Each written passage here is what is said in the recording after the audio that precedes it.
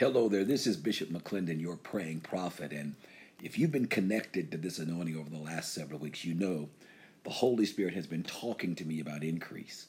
Now, most significantly, he spoke to me about positioning you and I for miraculous increase. It's God's will to increase you and I miraculously, supernaturally, just like he did for Peter in Luke chapter 5. When you remember, Jesus was teaching and preaching. Peter had been out all night fishing, caught nothing.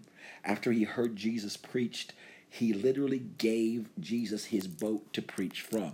He sowed out of his business into the ministry of Jesus. Once Jesus had taught the people from the boat, the Bible says Jesus told Peter, launch out into the deep for a miraculous catch of fish. And where he had lacked yesterday, he had a miracle of increase when he launched out at the word of God. But here's the thing that the Spirit of God's been dealing with me about here recently.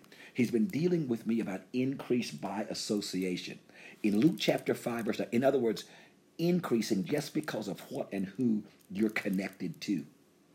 In Luke chapter 5, verse 9, it says this, for he, that is Peter, and all who were with him, get it, he and everybody with him were astonished at the catch of fish which they had taken.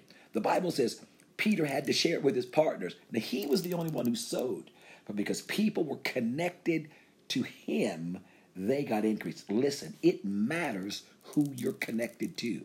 And as you and I are connected together in this anointing, I pray today and in this season that the Lord give you increase more and more. Stay connected. You can increase by association. I'm believing God with you. Bye-bye.